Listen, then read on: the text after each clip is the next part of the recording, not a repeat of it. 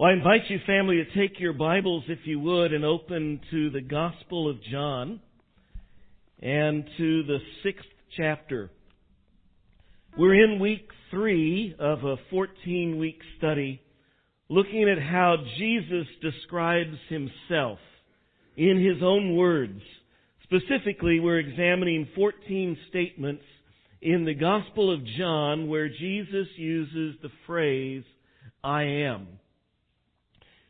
Today, here in John 6, we're looking where Jesus says of himself, I am the bread of life. You'll see it if you look down in verse 35, where it says, Jesus said to them, I am the bread of life. Whoever comes to me shall not hunger, and whoever believes in me shall never thirst. Again, later, if you look all the way down to verse 47, he says, Truly, truly, I say to you, whoever believes has eternal life. I am the bread of life. Sounds great. Who wouldn't want that? Eternal life, satisfaction, never be hungry, thirsty again. If Jesus is running for office, if this is his platform, if this is his campaign slogan, we can sell this. I mean, who wouldn't want this? Eternal life, satisfaction. These statements of Jesus are part of a longer dialogue. Unfortunately, we can't look at the whole thing verse by verse this morning, but it spans from verse 22 here in chapter 6 all the way to the end of the chapter, verse 71. So 50 verses roughly. And as this passage begins, as it opens, this discussion, this dialogue. As this dialogue begins, Jesus is at the absolute pinnacle of his popularity. It's following right on the heels of our study last week. We were just earlier in chapter 6. And you'll recall it's where Jesus fed the 5,000 men, which really, when you add in women and children, is a crowd of some 15 to 25,000 people that he fed miraculously from just the 2 fish and the 5 little biscuits, little wafers of bread. And so he's at this massive crowd, massive popularity, and that's where this dialogue begins here in verse 22, and where you end at the end of the chapter, almost everybody has gone. Walked away from Jesus. So many folks have left that it's questionable whether the 12 disciples will stick around either. And we wonder, what just happened? What caused this to happen? Did Jesus tweet out something that was objectionable, some anti-Semitic little slur, or something pro-Roman government, and the people go, and they've deserted him, because yesterday they were wanting to make him king. And today, by the end of this, they've all gone. But as we look at this, we just read 2 verses. Jesus was talking about bread. And matter of fact, all the way through this section, Jesus talks about bread. And we thought this was a nice, fuzzy, warm saying. And yet, it's a disaster if this is a campaign. If it's an election campaign. There's obviously more to this story that we need to check out. By the way, Jesus isn't running a campaign. The evening before, Jesus fed the crowd. We said that over on the northeast side of the Sea of Galilee.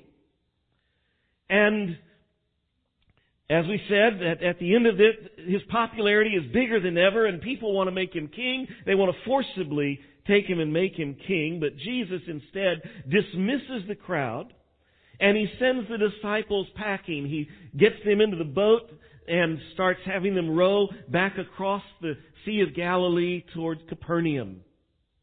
And then Jesus goes up on the mountain to pray. It's just as darkness is falling, the day is ending, sends the crowd away, sends the disciples packing. He goes to pray. Now it's the next day. And early in the morning, a whole lot of folks, a whole lot of this crowd has stayed in the area over where the crowd was fed. They saw the disciples leave. They saw Jesus go up on the mountain. And they wake up in the morning and they're ready to go pick up with Jesus where they left off. Except Jesus is nowhere to be found.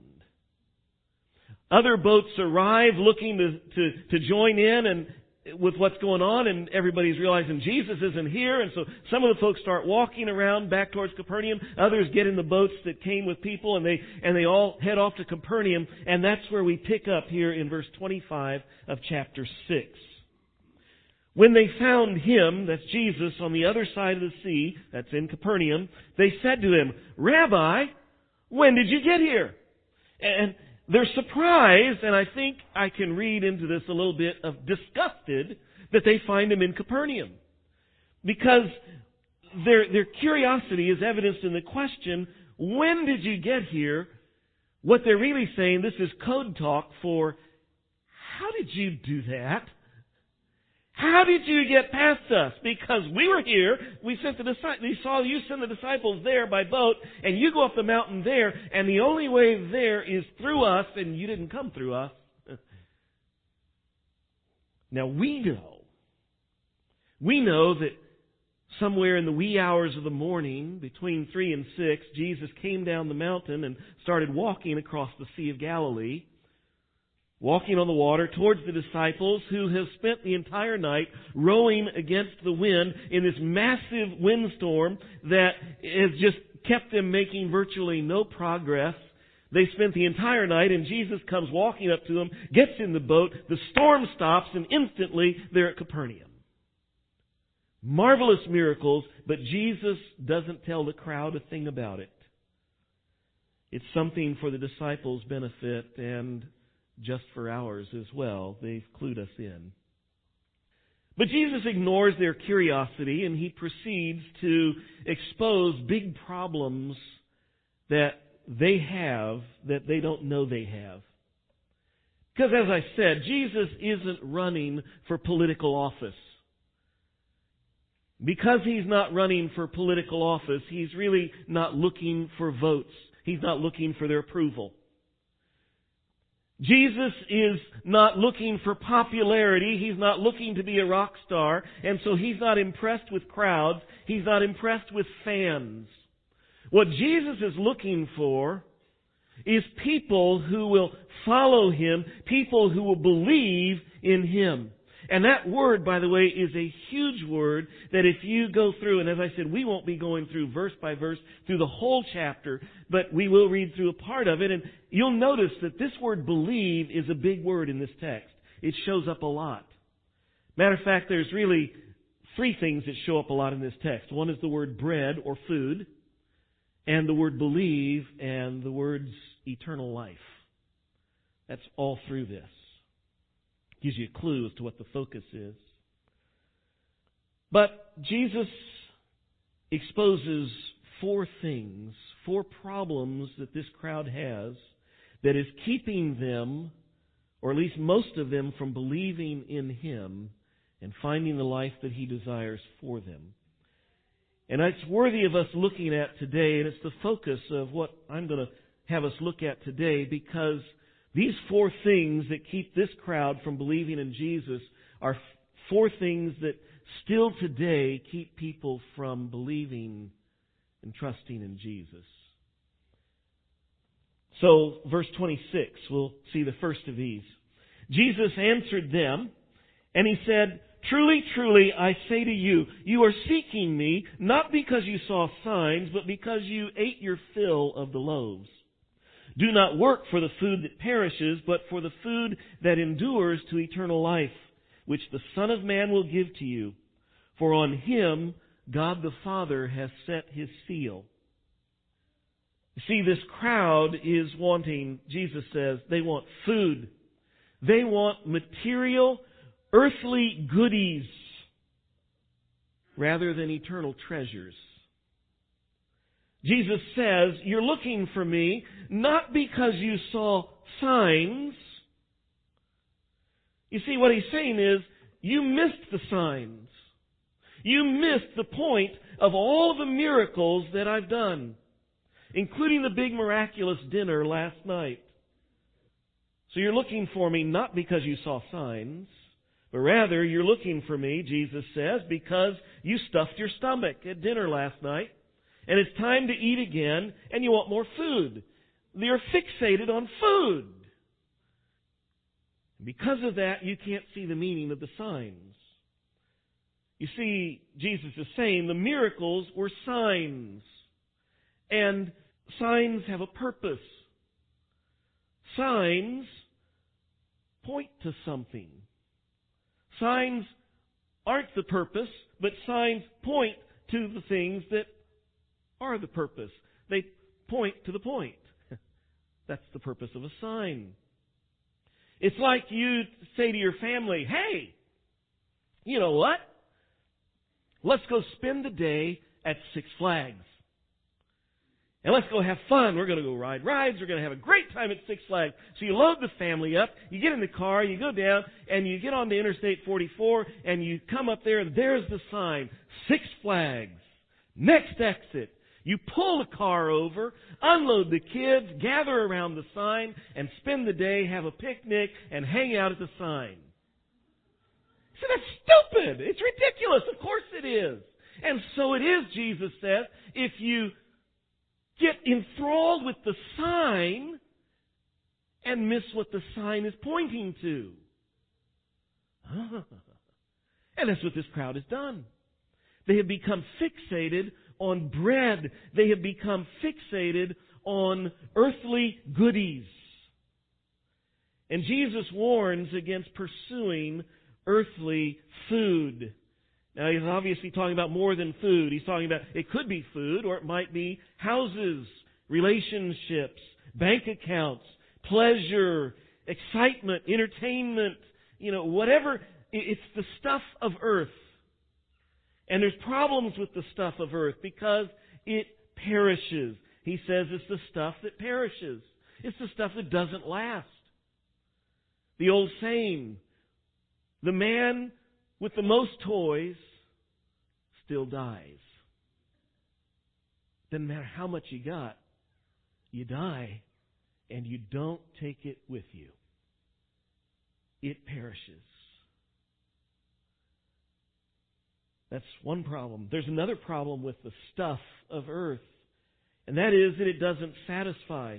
Jesus doesn't talk about it here, but we read the verse down a little farther in verse 35 where he says that he who believes on me will not hunger and not thirst. What Jesus is going to offer is the eternal stuff that satisfies. But the stuff of earth never will. Because have you noticed? I don't know when your last meal was, if you got up early enough and had breakfast, or if you slept in late and you missed breakfast. If so, you're really hungry right now. Because you see, it's the thing you notice is whenever the last time was you ate, you want another meal. Some of you are thinking right now, hurry it up, Pastor, because I really am. And have you noticed you always want another meal? You get money in your wallet and you want more. You get a TV and you want another one or a bigger one or one that's got super high definition UHD, because my HD TV isn't good enough anymore. And soon they're going to have, and that's just the way it is. We want more, we want bigger, we want faster, prettier, whatever. We're never satisfied no matter what stuff we get. And Jesus says here, don't go for the stuff that doesn't last. Don't go for the stuff that doesn't satisfy. He's not saying don't have a job. He's not saying that food or things are bad. He's saying don't focus on those. When he says don't work for those, he's saying don't pursue those. Don't make that the goal of your life. Don't make that the important stuff. Instead, what he's saying is, and he doesn't say it directly, but he's saying pursue him. Because if you'll notice again, what he says is, he says that don't work for the food that perishes, but for the food that endures to eternal life, which the Son of Man will give to you. He's speaking of himself whenever he says Son of Man. So pursue me because I'm going to give you the stuff of eternal life and the stuff that satisfies. So that's the first thing that keeps people from following Jesus. They're fixated on the wrong stuff. Have you ever known people who just won't come to Jesus or won't follow Jesus because they're fixated on the stuff of earth, the experiences, the pleasures, and the stuff? Happens all the time. Second problem this crowd has, verse 28 and 29. Let's keep going. Then they said to him, "What must we do to be doing the works of God?" Jesus answered them, "This is the work of God, that you believe in Him whom He has sent." So they say, what must we do to be doing the works of God? In other words, if you're saying, Jesus, we shouldn't work for the stuff that perishes, but instead the eternal life stuff, then how do we do the work of God so that we can get eternal life? In other words, the question is, how can we earn it? The second problem that this crowd has and that people today have that keeps them from Jesus is they want to earn heaven. They want to earn a relationship with God. And the problem is, Jesus says that's not the issue. Notice His answer. He says, "This is the work of God, that you believe." You see, these things, this eternal life, and the things that satisfy, Jesus says, you don't earn them. He said, the Son of Man gives them to you. They're a gift. You can't earn a gift. They're only available through Jesus, and they're only available when we receive them, not earn them. And maybe you've wondered before. Because it's common, when you talk to people, there's a whole lot of folks out there who are trying to earn heaven. You ask most people, are you going to heaven? They'll say, I hope so. You say, why do you hope so? Well, I'm trying to be good. Most people you talk to. And that's this crowd. The problem is you can't earn heaven. And some of you may have wondered, why is it wrong to try to earn heaven? I mean, what's wrong with trying to help God out a little bit? Well, we could spend all day on that. Let me give you just a couple of reasons why it's offensive to God. First of all, God says you can't.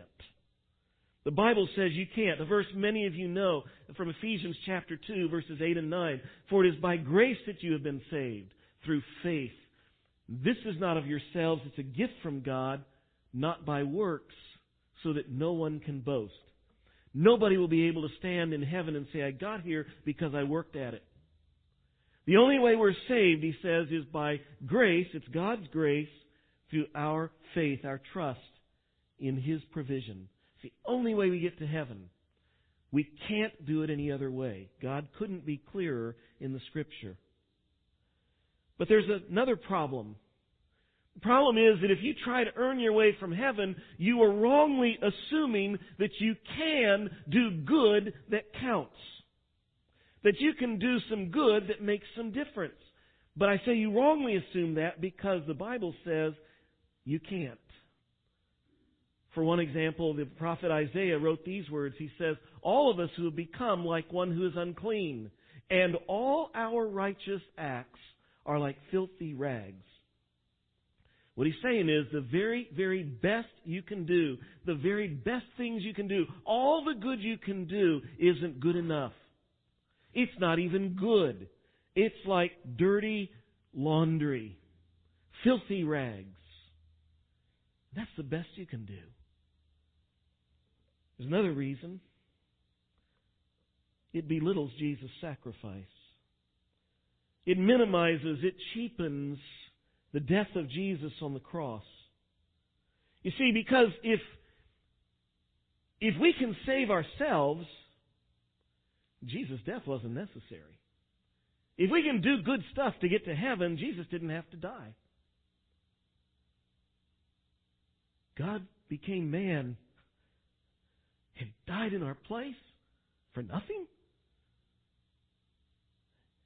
And if you say, well, He started it and we have to finish it, and there's lots of folks who say that. That's another big fallacy, a big problem, because what it's saying is that Jesus' sacrifice wasn't enough. It wasn't sufficient. God says very differently.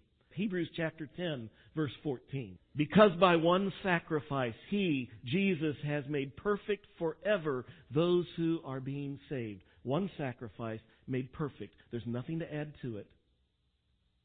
No more sacrifices need be made. And to tell God any different, you started it, but I have to finish it, is to tell God, well, Jesus wasn't good enough. You think that's offensive to God? I do. We can't earn heaven. Jesus says we simply believe, trust Him. There's a third problem here with this crowd that keeps them from coming to Jesus. Verse 30. So they said to Him, then what sign do you do that we may see and believe you? You just told us to believe you. What sign do you do that we may see and believe you? What work do you perform? Our fathers ate manna in the wilderness. As it is written, He gave them bread from heaven to eat. You can almost, if you read this through several times, you can almost hear a little bit of snarky attitude in their question. Yeah. So we're supposed to believe in you. Well, what sign are you going to give us? They're back to thinking, by the way, about food again. They're picking up from the day before when they were, after Jesus fed the 5,000 or the 25,000. And the people started saying, surely He's the one that Moses spoke about. He's the one. Now, if Moses spoke about Him, He's bigger than Moses. And Moses gave the people bread to eat all the time they were in the wilderness, 40 years. By the way, there was a rabbinical tradition at this time that they thought that when the Messiah came, He was going to bring back manna. And so these folks are thinking, you're bigger than Moses. Hey, Jesus, you fed us lunch yesterday. Moses gave us bread for 40 years. What you going to do? Surely if you're bigger than Moses, you can top that. You see, they are trying to manipulate Jesus into doing a miracle just because they want food. They're trying to back Him into a corner. This isn't just a little talk here. This is a challenge. This is a getting in His face and saying, what are you going to do? Wow. These folks are pretty bold. And I say, they want a sign? Really? They're questioning Him like, you say, who? Prove it. Prove it. This is the same crowd that just ate the miraculous food yesterday. These are the folks who live in Galilee, and for the last year, Jesus has been going all through Galilee, preaching and teaching, and not just preaching and teaching. He's been healing the sick, giving sight to the blind, and loosing the tongues of the mute and the dumb. He's been healing the limbs of the crippled and enabling the lame to walk, raising the dead. And they dare to say, show us a sign. They've been eyeball deep in signs for months. They've seen dozens of them. Verse 26, Jesus says, going back to the beginning, He says, you've missed the signs. They've been here, you've just missed them. Verse 27, He says, for on Him, talking about Jesus, God the Father has set His seal. See, that's the purpose of the signs. Let me explain. We understand seals, they're all around us. You go to the grocery store and you can look at meat, and there's stamps on meat. USDA approved. Buy your Levi jeans, they've got the little red tag that shows this is genuine Levi's. You buy Microsoft products, on the back there's the little certificate of authenticity that's on the back. we've got labels and signs all around us that say, what the point is, these are the real deal. These are the genuine article. And Jesus has just said the whole purpose of the signs was to point to Jesus and say, God says Jesus is the real deal. God the Father says this is God the Son. This is God in the flesh. That's been the whole point of the miracles. And these people, having seen all that they have seen, have the nerve to say, show us a sign.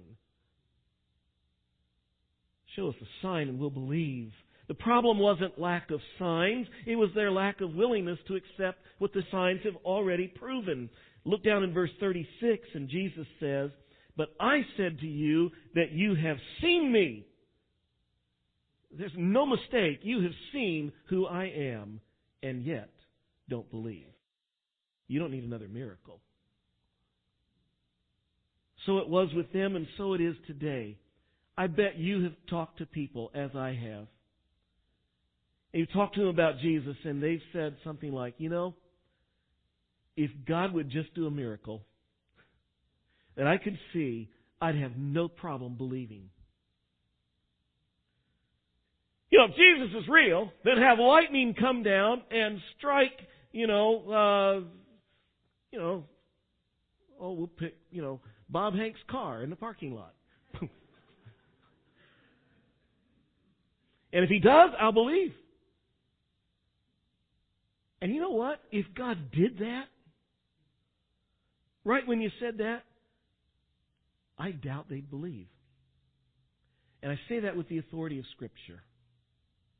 Jesus right here is talking to a crowd that has seen miracles and they don't believe. The Scripture is full of people from Genesis all the way through to Revelation who see miracle after miracle and yet do not believe. The religious leaders who execute Jesus or have Him executed they witnessed miracles that Jesus did. And yet they didn't believe.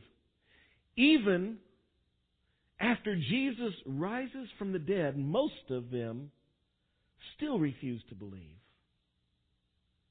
And so it would be if Jesus did a miracle for the person today who says, all I need is a miracle. No. Jesus ignores their snarky little challenge, and He points out a flaw in their theology. Verse 32. Jesus said to them, truly, truly, I say to you, it was not Moses who gave you the bread from heaven, but my Father gives you the true bread from heaven. For the bread of God is He who comes down from heaven and gives life to the world. Problem number one with their theology, they thought Moses gave them the bread, and Jesus says, that was God, my Father. He gave you the bread. Secondly, the bread Moses gave your ancestors wasn't the bread from heaven.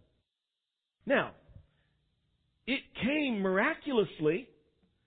In the morning, they would wake up and they'd go outside, and there it was.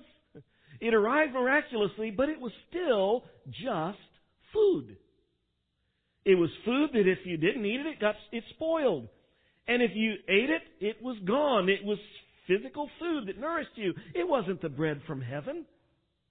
It was bread God sent, but it wasn't bread from heaven. But, and get this, Jesus is saying, if you read the verses carefully, He's saying, but you have something better. He says, the Father has given to you the true bread from heaven. And it's not bread. Look carefully at verse 33. For the bread of God is, what's the next word? He who comes down from heaven and gives life to the world. What Jesus is saying is, the bread of God isn't bread. I'm using bread as an analogy through all this stuff, but the bread of heaven isn't bread, it's a person. And it is me, Jesus is saying. You want me to do better than Moses and give you food for more than 40 years. You want me to do a miracle greater than Moses. Let me tell you something. I don't have to do that because the Father has already done it. He sent the Son. Jesus is saying, here I am. Verse 34, look at their response. They said to him, "Sir, give us this bread always." And I read that and I think, wow, they got it, finally. They get it. Now they say, "Oh, Jesus, yes, you give us this food always." And then I realize, once again, they missed the point, because the bread they want is still just bread. See, the problem is they want heaven, they want whatever God or whatever Jesus is giving, but they don't want Jesus. You see, they miss what the bread is, and so Jesus lays it out really plainly. Verse 35.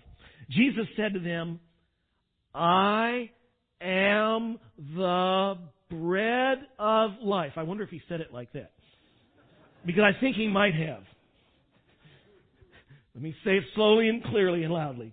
"Whoever comes to me shall not hunger, and whoever believes in me shall never thirst. But I said to you that you have seen me, yet don't believe.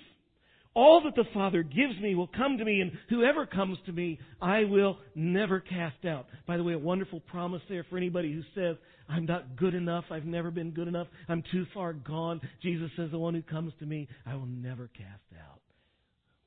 Keep going. "For I have come down from heaven not to do my will, but the will of Him who sent me. And this is the will of Him who sent me, that I should lose nothing of all He's given me, but raise it up on the last day. For this is the will of my Father, that everyone who looks on the Son," Jesus is speaking of Himself, "and believes in Him should have eternal life, and I'll raise him up on the last day." Could He be clearer?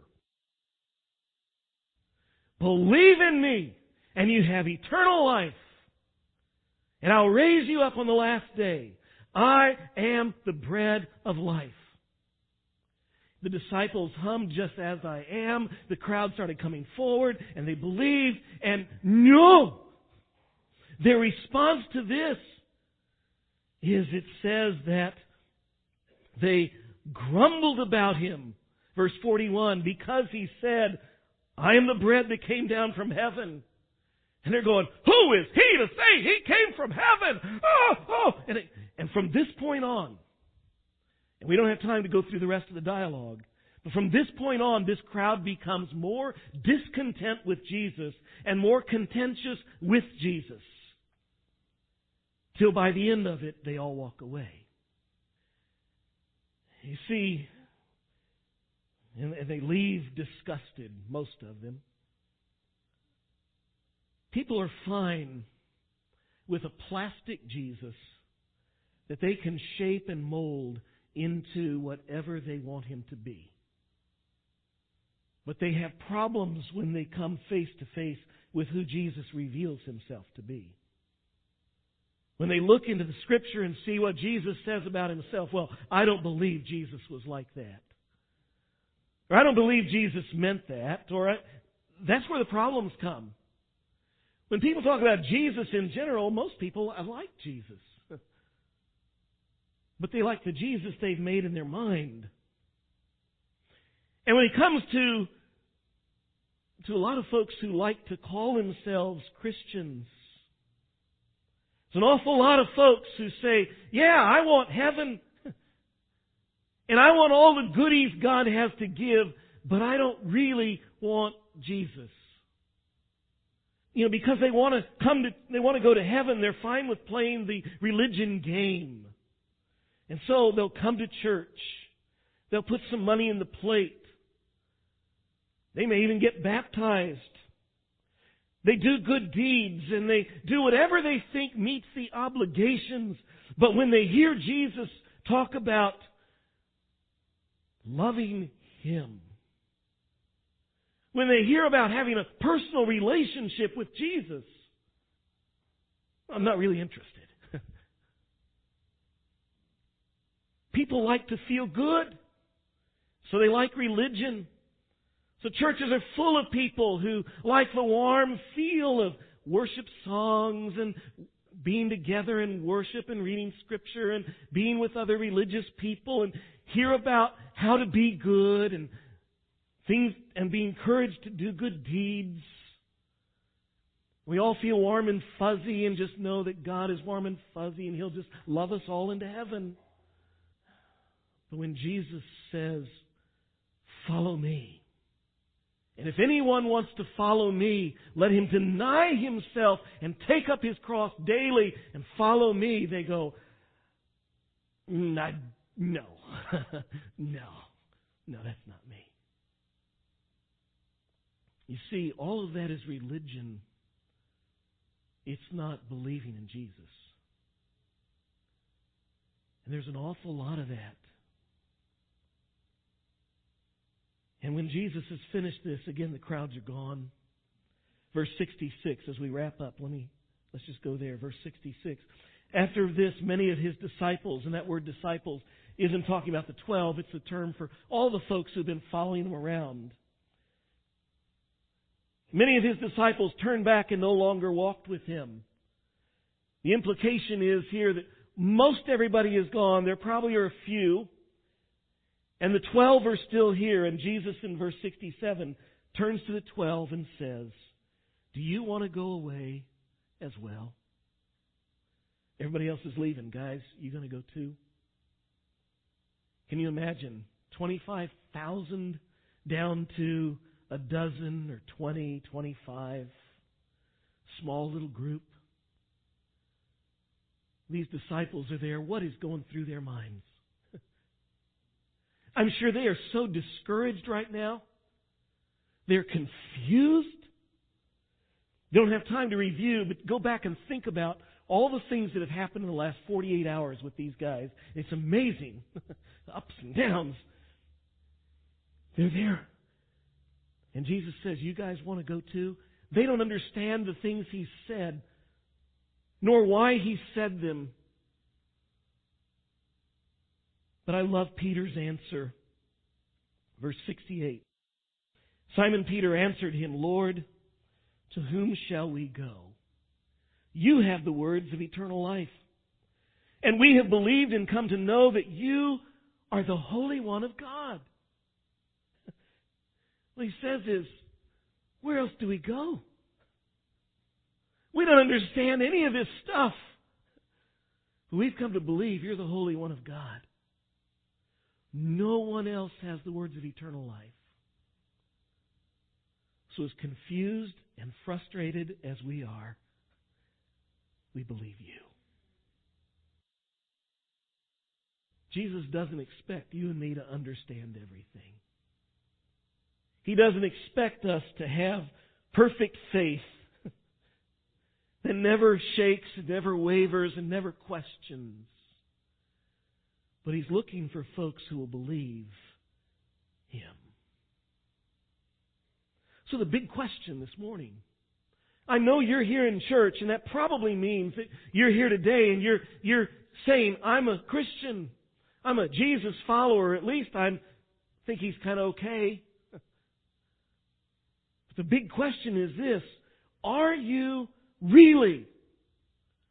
Not do you wear the T-shirt, not do you have the bumper sticker on your car, that says Christian. Are you really believing and trusting and following Jesus? And if the answer is no, may I say that likely the reason why is one of these four things. We've got a lot to learn from the crowd here. Because these are the same things we trip up on, if we're honest, when we look in the mirror. May it be our confession like Peter. Lord Jesus, where else can we go? You're the Holy One of God. Only You have the words of eternal life. Father, what a marvelous text this morning. This hits us right where we live. Some of us in this room have been caught up with all the stuff of earth. We quit following You. Some of us have been trying to earn our way. We need to realize there is no way to earn our way. We need to trust You. Some of us, Father, we've been those folks that That we've been demanding proof when we know the truth. We just use that as a smokescreen. Some of us here today are folks who just, we want all the good things